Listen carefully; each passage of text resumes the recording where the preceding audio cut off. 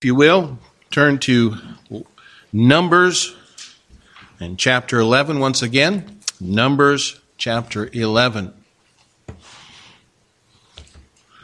This morning we want to look at the subject in this particular chapter of be careful what you pray for. Be careful what you pray for. Now last week we found a very discouraged and depressed Moses, overwhelmed by his circumstances and the complaints of the people.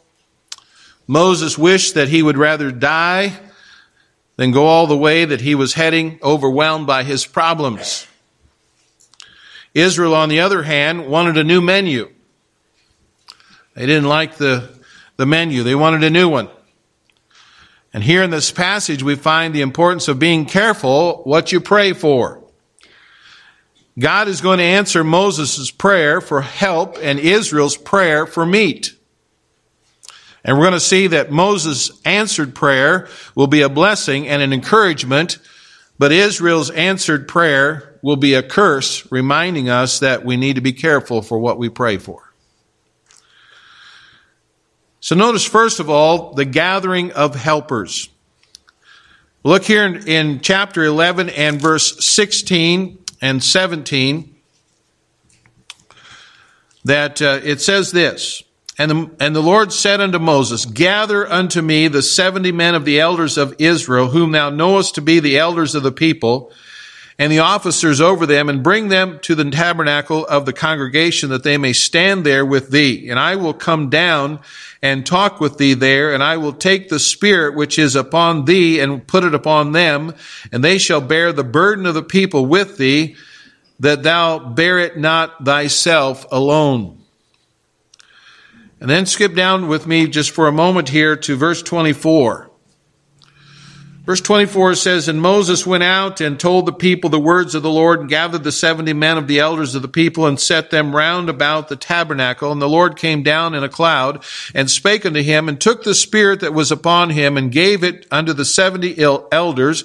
And it came to pass that when the spirit rested upon them, they prophesied and did not cease. But there remained 2 of the men in the camp. The name of one was Eldad, and the name of the other was Medad. And the Spirit rested upon them, and they were of them that were written, but went not out unto the tabernacle, and they prophesied in the camp. And there ran a young man, and told Moses, and said, Eldad and Medad do prophesy in the camp.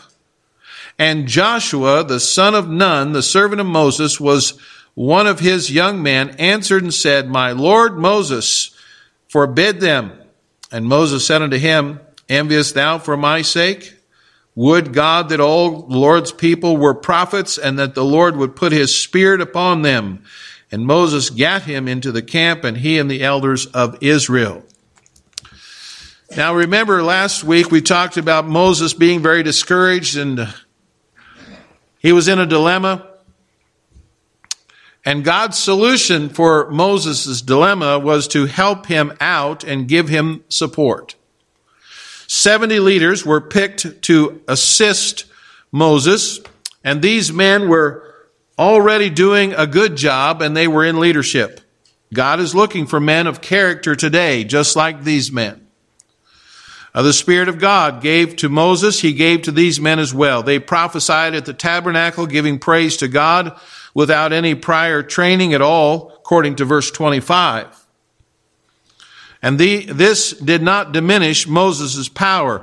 The light of a candle is not diminished when it's used to light other candles. But here we have 2 men that were not at the tabernacle, but they also prophesied, and this upset a young man that we're now introduced to by the name of Joshua. Joshua wanted Moses to stop these men, but Moses was thrilled. He was not jealous. Moses was demonstrating an attitude that when it comes to serving God and glorifying him, it's not a competition. We're not in competition with others. And so he didn't feel that he had a corner on God's power. And the Bible clearly teaches us that we are one family in Christ, We should be thrilled when any church preaches the gospel of Jesus Christ and believes the Word of God. Now notice I said preaches the gospel of Jesus Christ.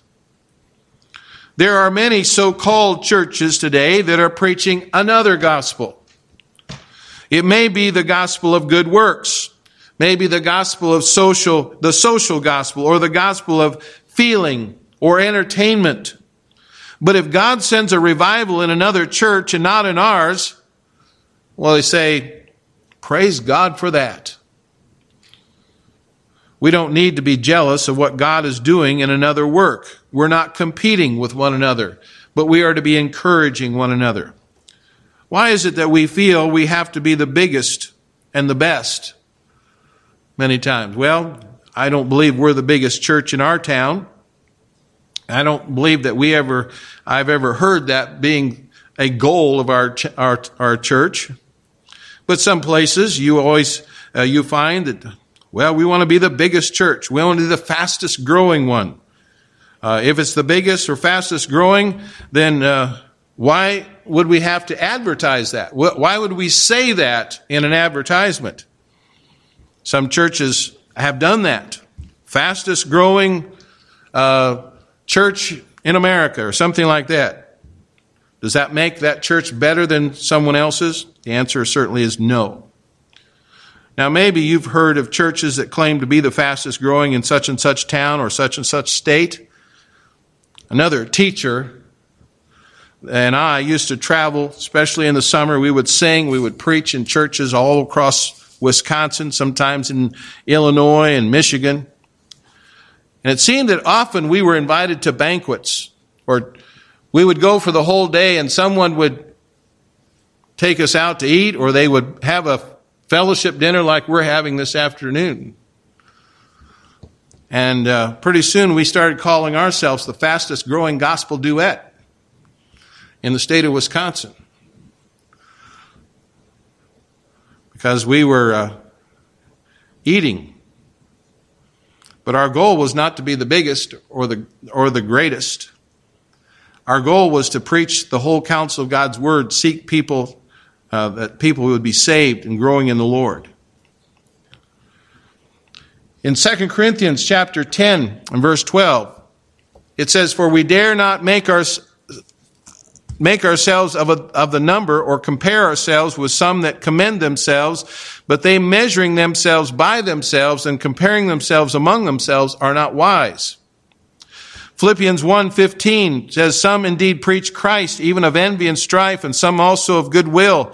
The one preached Christ of contention, not sincerely, supposing to add affliction to my bonds, but the other of love, knowing that I am set for the defense of the gospel. What then?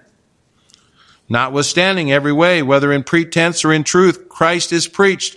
I therein do rejoice, yea, and will rejoice." And so we are to beware of putting limits on God. God can work through whomever He wants. God wants to work through you. He wants to work through me if we're willing, if we're available, and we're obedient to Him. We can have revival in our lives every day if we'd have this attitude. A revival is not something that we conjure up, work up, organize up for a 1 week of the year. Our desire should have revival every day. And so here we have, first of all, the gathering of helpers. Moses needed help, and so there were those who gave help, and the Lord instructed him in this way. Secondly, we see in this passage the guarantee of the Lord. See this in verses 18 through 20, a portion which we skipped over here a moment ago. But in verse 18 it says, "And say thou unto the people, Sanctify thyself against tomorrow, and ye shall eat flesh. For ye have wept in the ears of the Lord, saying, Who shall give us flesh to eat? For it was well with us in Egypt, and therefore the Lord will give you flesh, and ye shall eat. Ye shall not eat 1 day, nor 2 days, nor 5 days, neither 10 days, nor 20 days, but even a whole month, until it come out of your nostrils and be loathsome to you, because ye have despised the Lord which is among you, and have wept before him, saying, Why came we forth out of Egypt? I want you to notice here, there's, first of all, the abundance. The abundance. God says, you want flesh? Okay, I'll give you flesh. But I'm not going to give it to you for 1 or 2 or 5 or 10 or even 20 days. I'm going to give it to you for a whole month. But secondly, notice the abhorrence. The flesh will come out of your nostrils and be loathsome. In other words, they would have so much, they would vomit it up. Disgusting, right? That's what the Bible tells us. It's loathsome. It's disgusting. That's right. It would be loathsome or disgusting to them. This is the first time we find this word used in the Bible. It's used in connection of getting our own way, doing our own will and not God's. And this is a theme that continues throughout the Bible. Getting your own way many times ends up being loathsome and disgusting. Just ask Adam and Eve, and ask King David, ask Achan, ask Jacob if getting your own way is always fun. If it's always the greatest thing that ever happened to you. No, their own way became loathsome, disgusting.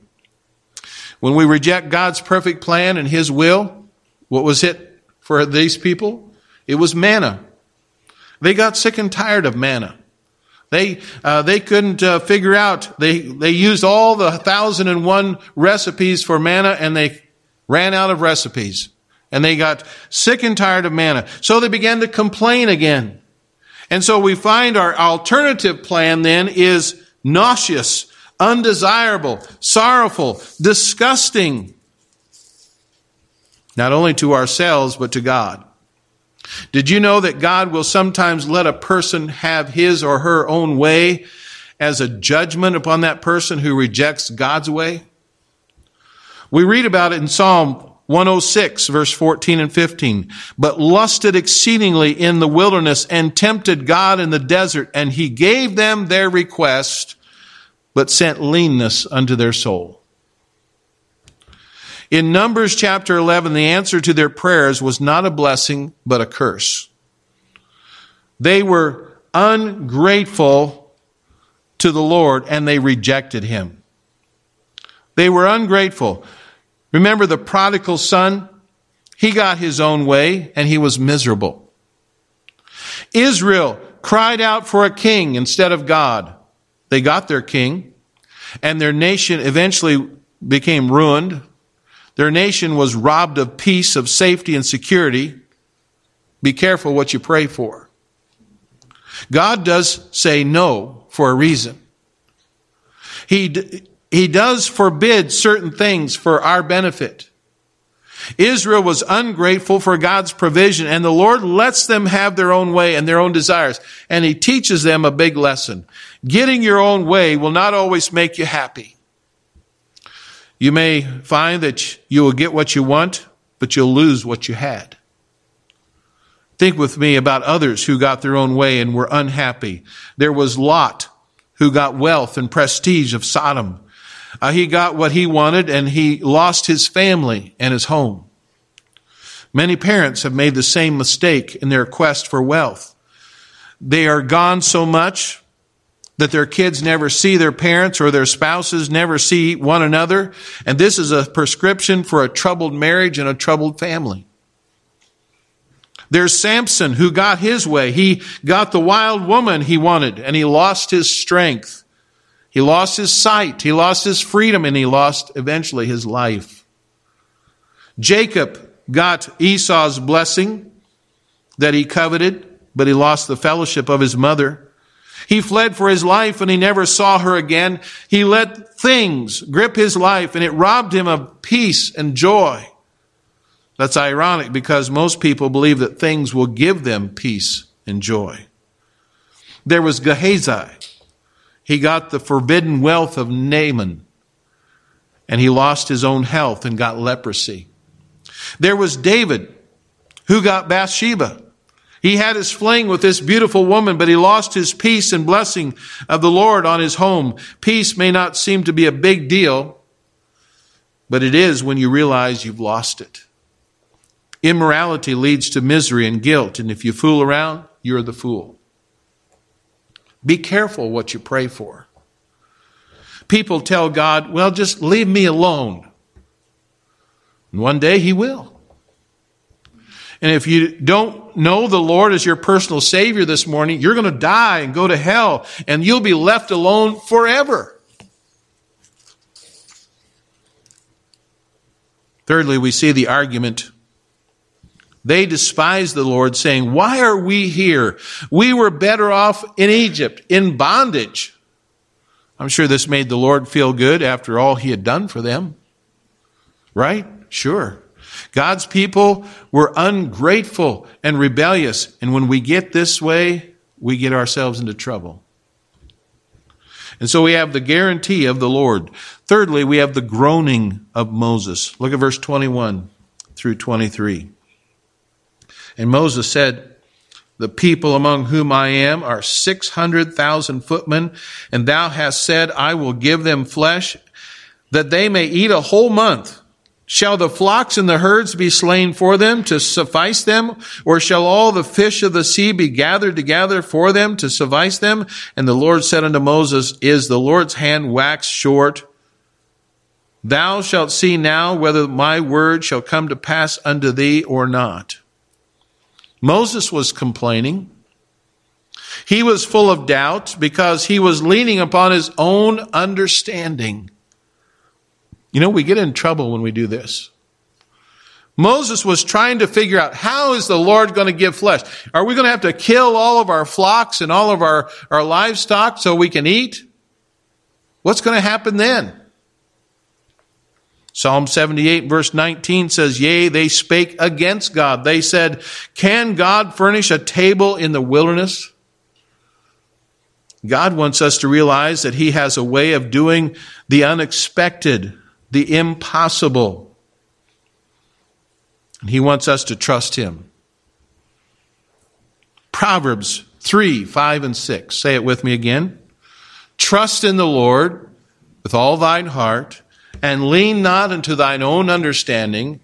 In all thy ways acknowledge him, and he shall direct thy paths. Our God is able to do beyond our expectations.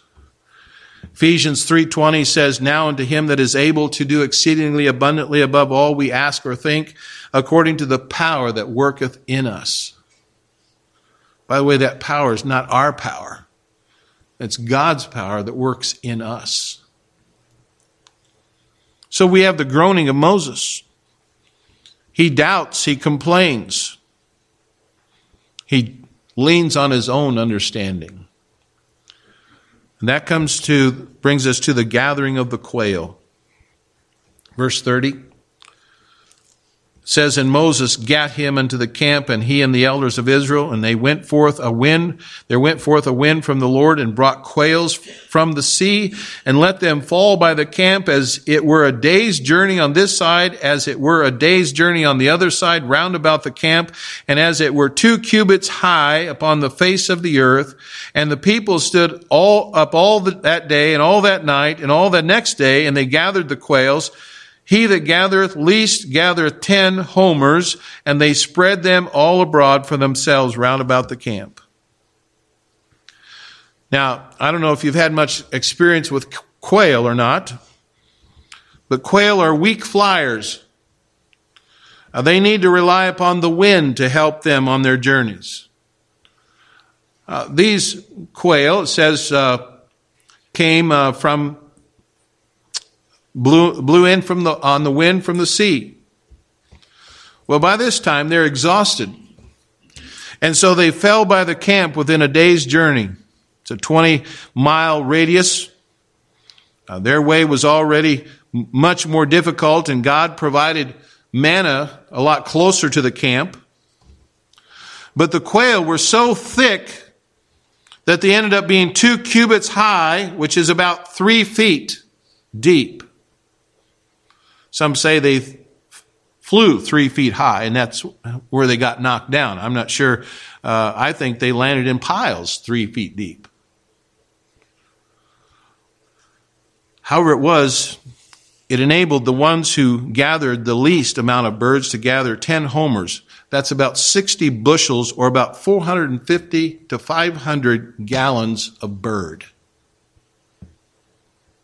That's a big meal, right? That's a lot of bird. And the people gathered the birds all day and all night and the next day, and they were consumed with a passion for these birds. God gave them more than they asked for. Be careful what you pray for. So it brings us to the great plague.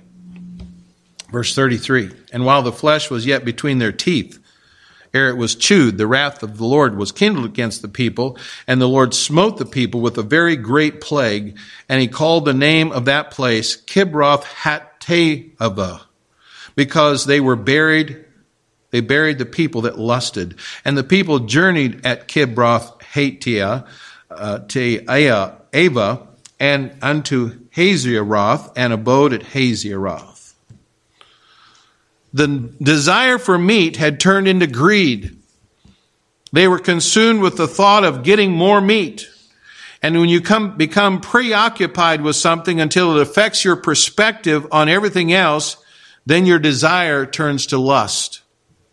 These people had rejected the Lord and his provisions. He had provided them manna, but they said, that's not good enough. We want some meat. They became greedy and ungrateful. They were judged by the Lord for their attitude. Their attitude was, not my will, or not thy will, but my will be done. Proverbs 29:1 says, he that being often reproved hardeneth his neck shall suddenly be destroyed, and that without remedy.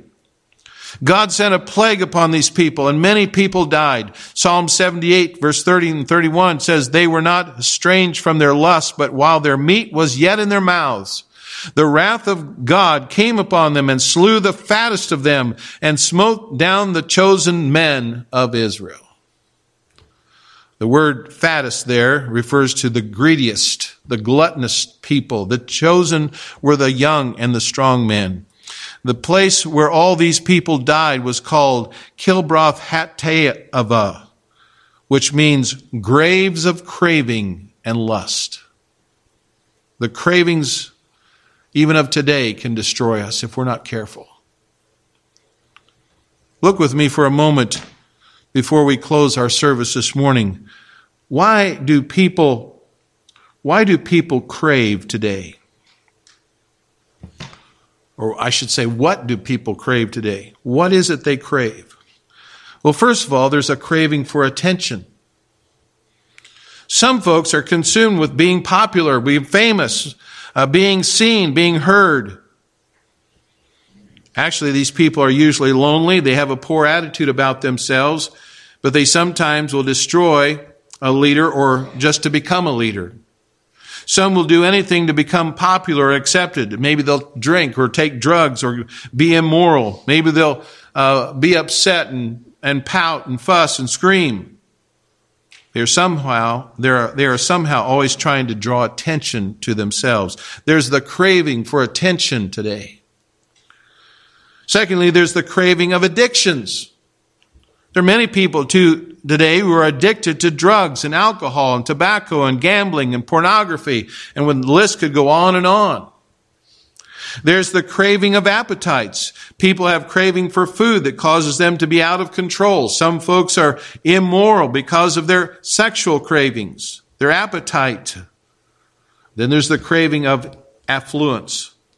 People today crave money and material possessions, and this leads to major problems. And even when they accumulate so much, they're still unhappy and life is still empty. It reminds me of Solomon in the book of Ecclesiastes. Listen as I just read a moment here from Ecclesiastes 2, verse 4. It says, I made great works. I builded me houses. I planted me vineyards. I made me gardens and orchards, and I planted trees in them of all kind of fruit. I made me pools of water to water therewith the wood that bringeth forth trees. I got me servants and maidens, and had servants born in my house. Also I had great possessions of great and small cattle above all that were in Jerusalem before me. I gathered me also silver and gold and peculiar treasure of kings and of the provinces. I gat me men singers and women singers and the delights of sons of men as musical instruments, and that of all sorts. So I was great, increased more than all that were before me in Jerusalem. Also my wisdom remained with me, and whatsoever mine eye desired, I kept not from them. I withheld not my heart from any joy, for my heart rejoiced in all my labor, and this was my portion of all my labor. Then I looked at all the works that my hands had wrought, and on the labor that I had labored to do, and behold, all was vanity and vexation of spirit, and there was no profit under the sun. That's God's word, but that's a very real testimony from Solomon. Be careful what you pray for.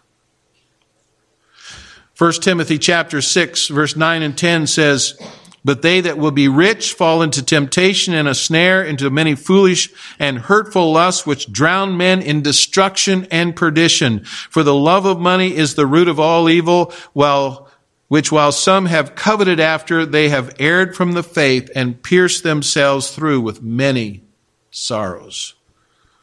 Well, that's what people crave today. But notice, how does a Christian control his cravings?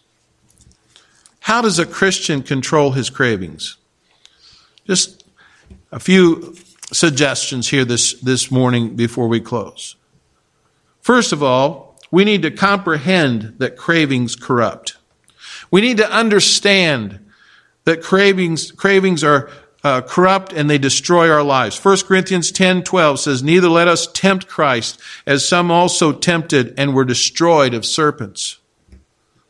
Many times people say, well, I can handle it, when they usually can't. We need to realize, understand that cravings for that which is evil and harmful will ruin our lives. Have a comprehension of that. Have an understanding about cravings. Secondly, there are cautions about cravings. The Scripture clearly cautions us about this. Again, we need to understand it. Matthew 26:41 says, watch and pray that ye enter not into temptation. The spirit indeed is willing, but the flesh is weak. Watch and pray. That's what a Christian can do. Thirdly, captivate your thoughts.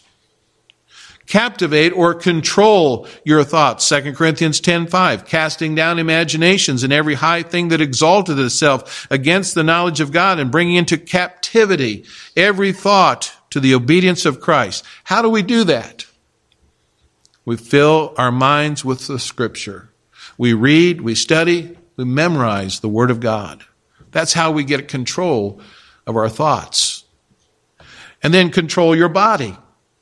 1 Corinthians 9:27, Paul said, but I keep under my body and bring it into subjection, lest that by any means when I have preached to others, I myself should be a castaway.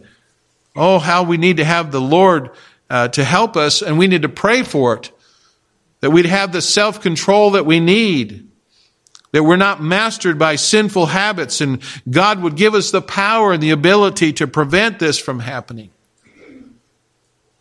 And then there's the command to flee temptations. 2 Timothy 2:22 says, flee also youthful lust, but follow righteousness, faith, charity, peace with them that call on the Lord out of a pure heart. Do not put yourself in the path of temptations. Proverbs 4:14 and 15 says, enter not into the path of the wicked, and go not the way of evil men. Avoid it, pass not by it, turn from it, and pass away. Don't even put yourself in a position to be tempted by these things, these cravings. And then there are conditions for victory. You can conquer. You can control your cravings. 1 Corinthians 10:13, there hath no temptation taken you, but such is common to man. But God is faithful, who will not suffer you to be tempted above that ye are able, but will with the temptation also make a way to escape, that you may be able to bear it. When tempted, we pray for someone else, or we do something for God. And we can be conquerors in Christ. He gives us the power over these cravings. Romans 8:37, nay, in all these things we are more than conquerors through him that loved us. And so as we close this morning, ask the Lord to help change your desires. Be careful what you pray for. You know, I'm afraid our prayers too often are for things in the physical realm rather than the spiritual realm. We don't pray for spiritual strength or wisdom to live for the Lord. We pray many times for good health. We sometimes pray for rain. By the way, no one's been praying for rain lately. And I doubt if you're praying for snow, unless you're a real ski nut. You know, you like to go skiing, then you might pray for it. But it's a physical thing. We pray for provisions for life. We pray for our food and our clothing. And there's nothing wrong with praying for these things.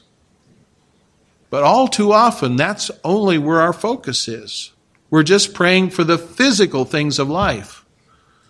And we forget to pray for the spiritual wisdom and the strength to deal with the issues of Christian life. Some time ago, I heard a message that asked the question, how do we worship in communion with God?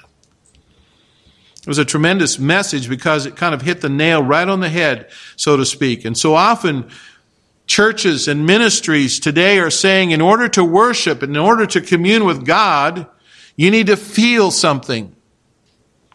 You need to do something. Maybe you need to clap your hands. Maybe you need to wave your arms in the air. You need to just swoon and fall on the floor and have a fit if you're really going to worship God. They say you need to speak in tongues and feel the Spirit. The Bible says, but the hour cometh, and now is, when true worshipers shall worship the Father in spirit and in truth. For the Father seeketh such to worship him. God is a spirit, and they that worship him must worship him in spirit and in truth. You don't worship God with something physical. You don't worship God with entertainment. You don't worship God by feeling something. The worship and the communing with God is done through the Spirit. It is something spiritual, not physical. Now, I know you are here this morning physically. I hope so. Those bodies out there, breathing, warm, okay? I know we're here physically this morning, but your being here physically doesn't even constitute worship. You can sing the songs, you can pray the prayers, but if your spirit does not connect with God's Spirit, then there's no worship. Listen again, as 2 Corinthians chapter 2, verse 9 says, but as it is written, eye hath not seen, nor ear heard, neither have entered into the heart of man the things which God hath prepared for them that love him. But God hath revealed them unto us, how? By his Spirit. For the Spirit searcheth all things, yea, the deep things of God. For what man knoweth the things of a man, save the Spirit of man which is in him? Even so the things of God knoweth no man, but the Spirit of God. Now ye have received not the spirit of the world, but the Spirit which is of God, that you might know the things that are freely given to us of God. Which things also we speak, not in the words which man's wisdom teacheth, but which the Holy Ghost teacheth, comparing spiritual things with spiritual.